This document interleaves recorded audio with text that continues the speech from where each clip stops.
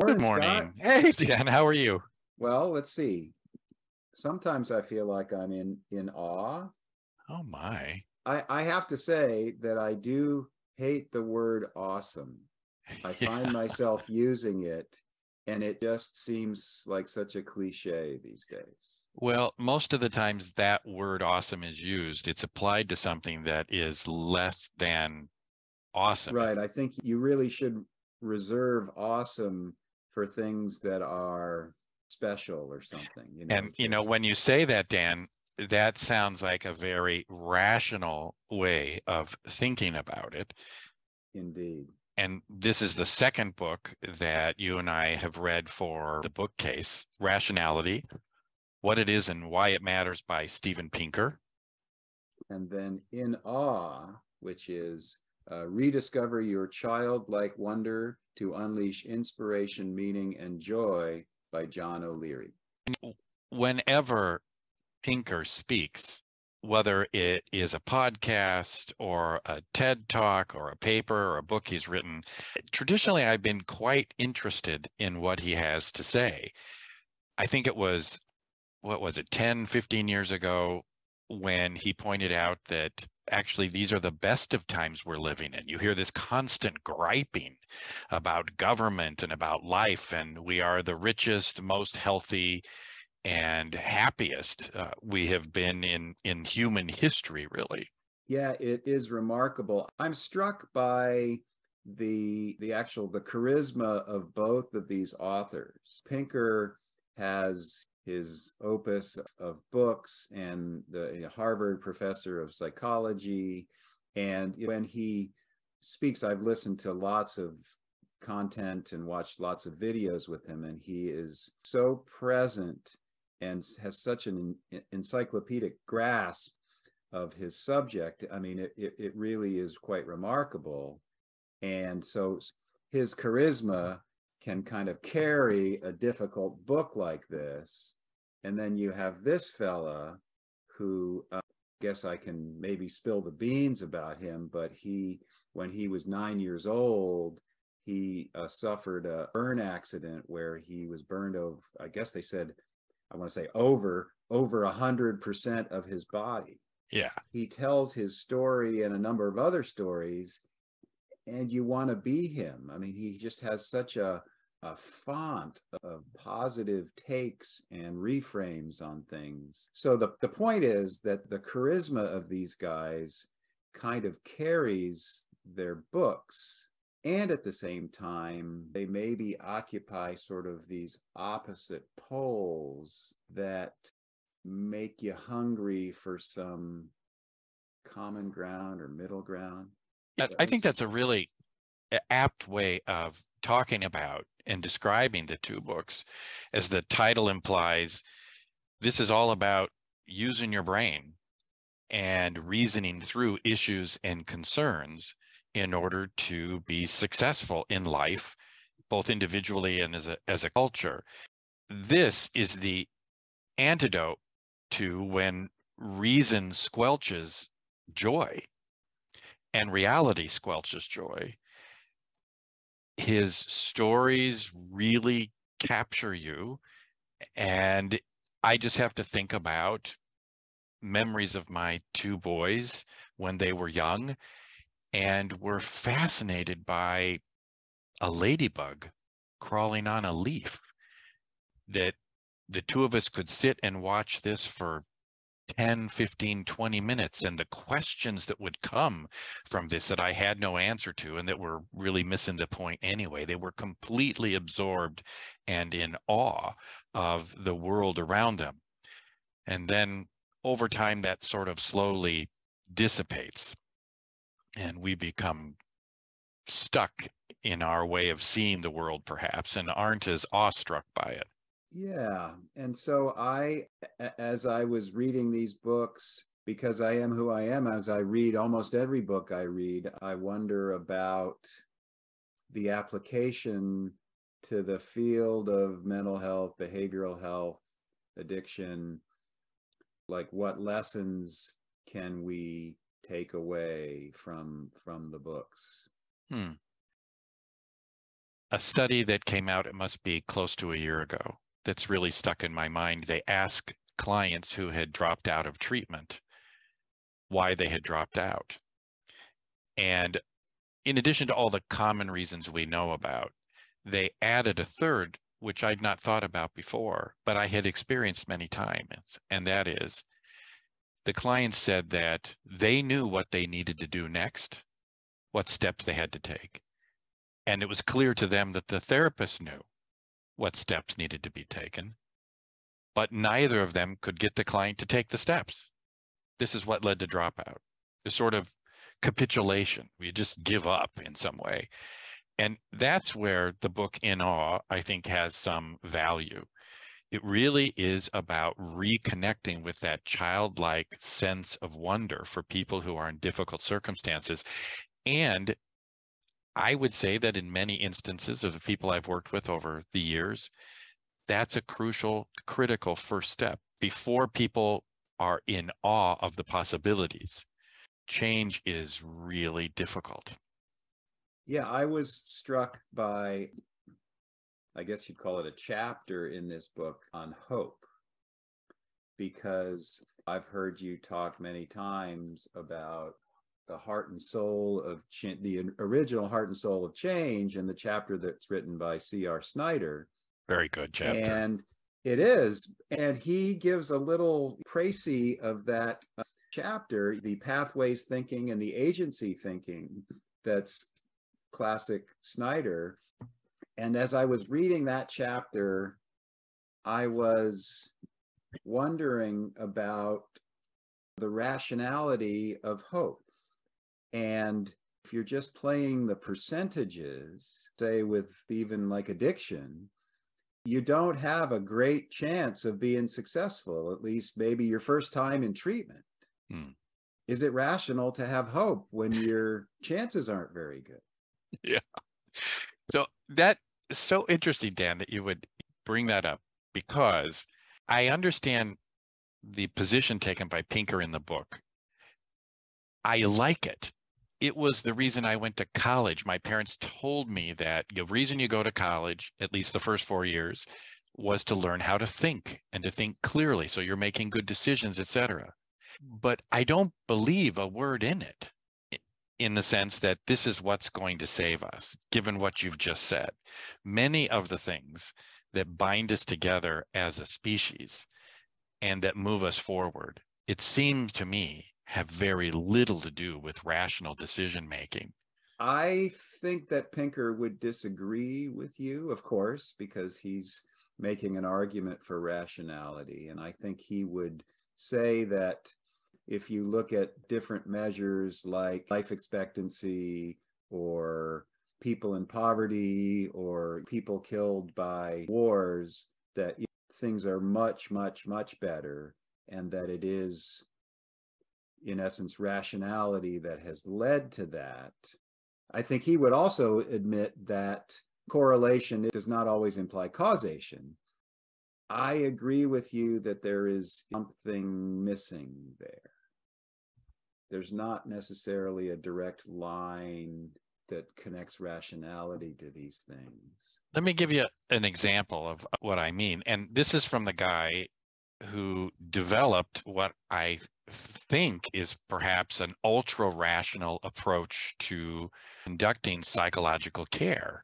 Feedback-informed treatment really is about doing much of what Pinker, I think, values. For example, Yes. Understanding the base rates, looking at impact, making small adjustments, running small randomized trials between a therapist and a client, and seeing what works and what doesn't work, and sticking with what does. One trend I've noticed, for example, on social media is that statements about, say, the Dunning-Kruger effect, thinking that you are an expert in an area more than you actually are, and overestimating your knowledge and ability. What's amazing about that is, if we, in the US, divide it into two sides, both sides use that term to describe the other side. So to me, it seems that the call for rationality is not likely to lead to rational behavior, because at our core, humans are not. And much of human behavior is not guided. This is something deeply human. And rather, the circumstances need to be organized in a way that lead to the ends that Steven Pinker attributes to the rise in rationality. I think it's a bit of hubris to assume that all the progress of the last centuries is due to the rise of rationality. Right. And I hope I can say it the right way, but people ask him about progress. And he's very clear to say, basically, the universe does not care that we make progress. The system doesn't work that way. I think he does believe that rationality is the way forward, but the universe doesn't really care whether humanity survives or not. Again, I think that we can think of regimes that have been ultra rational and deeply inhumane.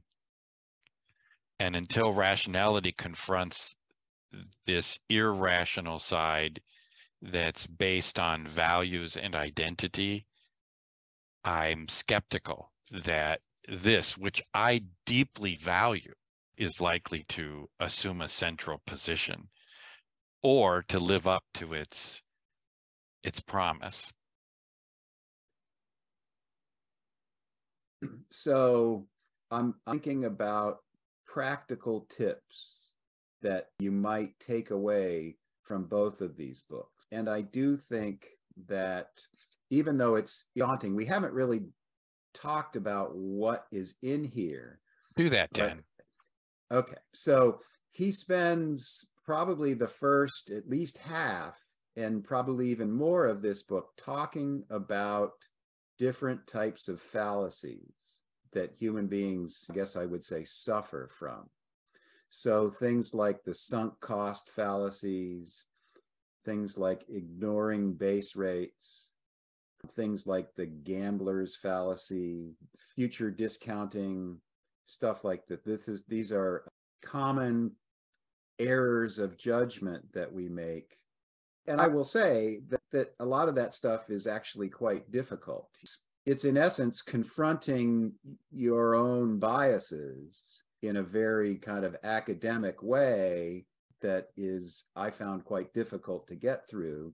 But I also feel like there was a payoff, because in the end, he does come around to talking about how rationality really does have benefits. So I won't disagree that rationality can be a good thing, but I don't see much evidence of it working in the main, even for people who have extended educations. To go to one of your examples, which is the sunken cost example, perfect one for that for me was first told in this little book called Rational Choice in an Uncertain World by one of my heroes, Robin Dawes. In there, he tells the example, if you go to a movie, you're sitting in the theater and the movie's not very good. And you think to yourself, well, I'm going to stay because I paid for it. Dawes would say how deeply irrational that is. And I get that up here. It is irrational because now you're in essence paying to stay in a bad movie. But more often than not, even knowing the fallacy doesn't change my behavior much. Right. So even when we can see things from a more rational perspective, making a change is still difficult.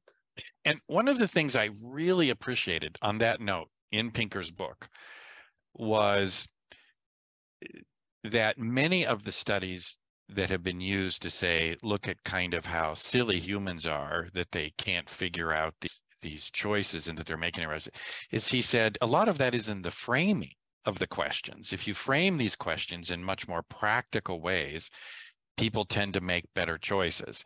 And I think this is my point. If what we're relying on is for us to look at the universe or in our world and make rational choices because we've been taught these 12 fallacies of reasoning, I have no hope for that at all. None. Right.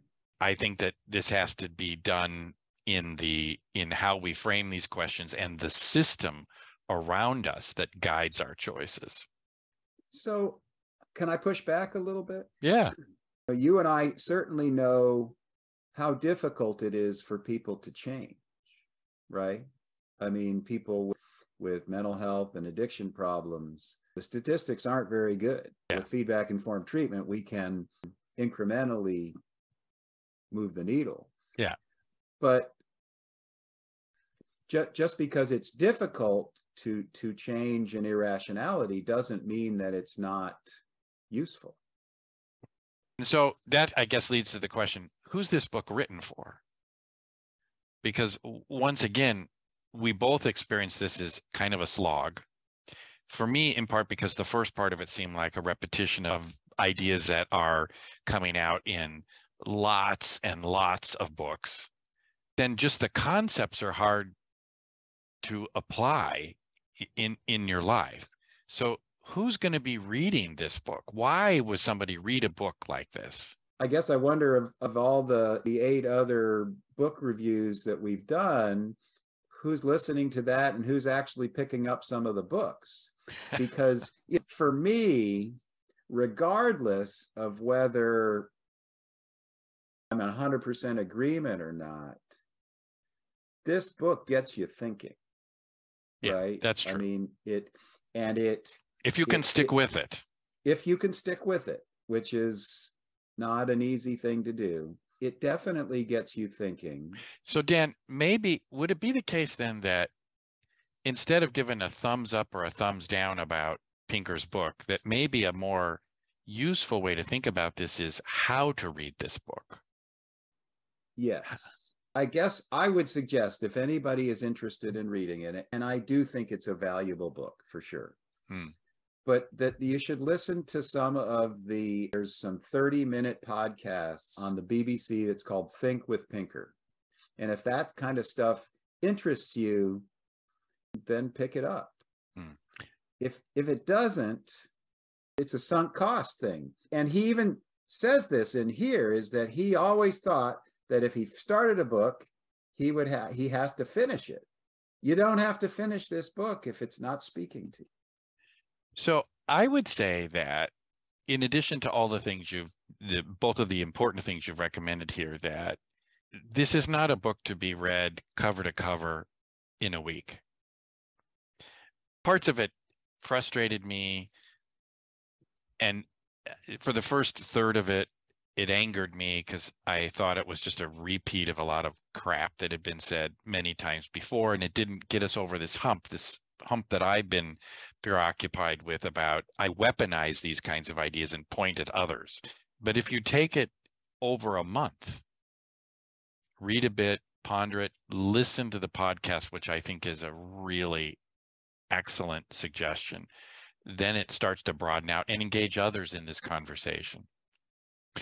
Now, by contrast, this is a book you could sit down and read in one sitting, really. There aren't any real difficult topics in here. Some of the steps he outlines, I think, are worth paying attention to. And here again, thinking in an extended fashion about each of the concepts. He poses 5 kinds of questions to help you recover that childlike sense of wonder and awe. And maybe it's reasonable to read a chapter and think about how this would be applied in your life, because the stories are they fill the room, these stories. And you might find it more difficult to see your spot if you've lived what many would call, say, a privileged life. I think I've done that. I've certainly had my traumatic experiences, but I didn't light myself on fire at the age of 9, and as a result lose all my fingers on my hands. Right. And have to learn how to write again. Now, part of the point of that, I suppose, is suck it up. Your life isn't as bad as it could be. I don't get that sense from him, that's why he's doing it. No. Right. And I mean, he definitely uses that story, but he doesn't beat you over the head with a cudgel No, about it, no. right? I Yeah, did it, so you yeah. can do it. No, It's not that kind of book. right. It isn't. This book, it's written in a very self-help kind of way. And my worry about books like this, and I don't know what to do to replace them, is they don't seem very helpful when you need the help. They seem terribly inspiring when you're sitting from a position of relative ease and happiness, reading, going, oh, this is brilliant. The masses should adopt it. What was your experience? Oh yeah, I very much feel that way. It's kind of like, for me anyway, it's kind of like mindfulness. It sounds really good when you're struggling, but if you don't practice it, if you don't integrate it into your life on a regular basis, even when things are going well, which is really hard to do for most of us, you're not going to be able to invoke it when you're in a crisis. Hmm. I do think things like gratitude lists and practices before bed, write down 3 things you're thankful. There's various ways to integrate this into day-to-day life that make it useful, but just reading through it once and think, oh, that was a great book, I'll do that. Probably not. There's no workbook associated with it. I don't think there's things at the end of the chapter that he Not really. No, recommends that learning you now. do. So you would kind of have to do that on your own as you Yeah. read that book. Yeah. Well, Dan, I guess curiously, we are both recommending both of these books.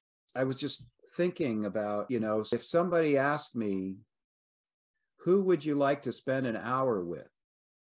Personally, I'd have a hard time trying Deciding which one. if I could only spend an hour with one of them, who would it be? That's a great way of putting it. Luckily, we don't have to, because I really do think that these two books complement each other strangely, because they are so very different. Yes.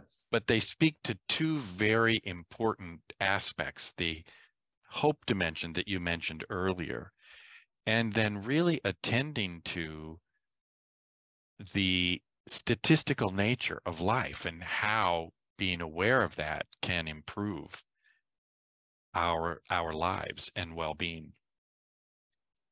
Agreed. Thanks, Dan. Thank you, Scott.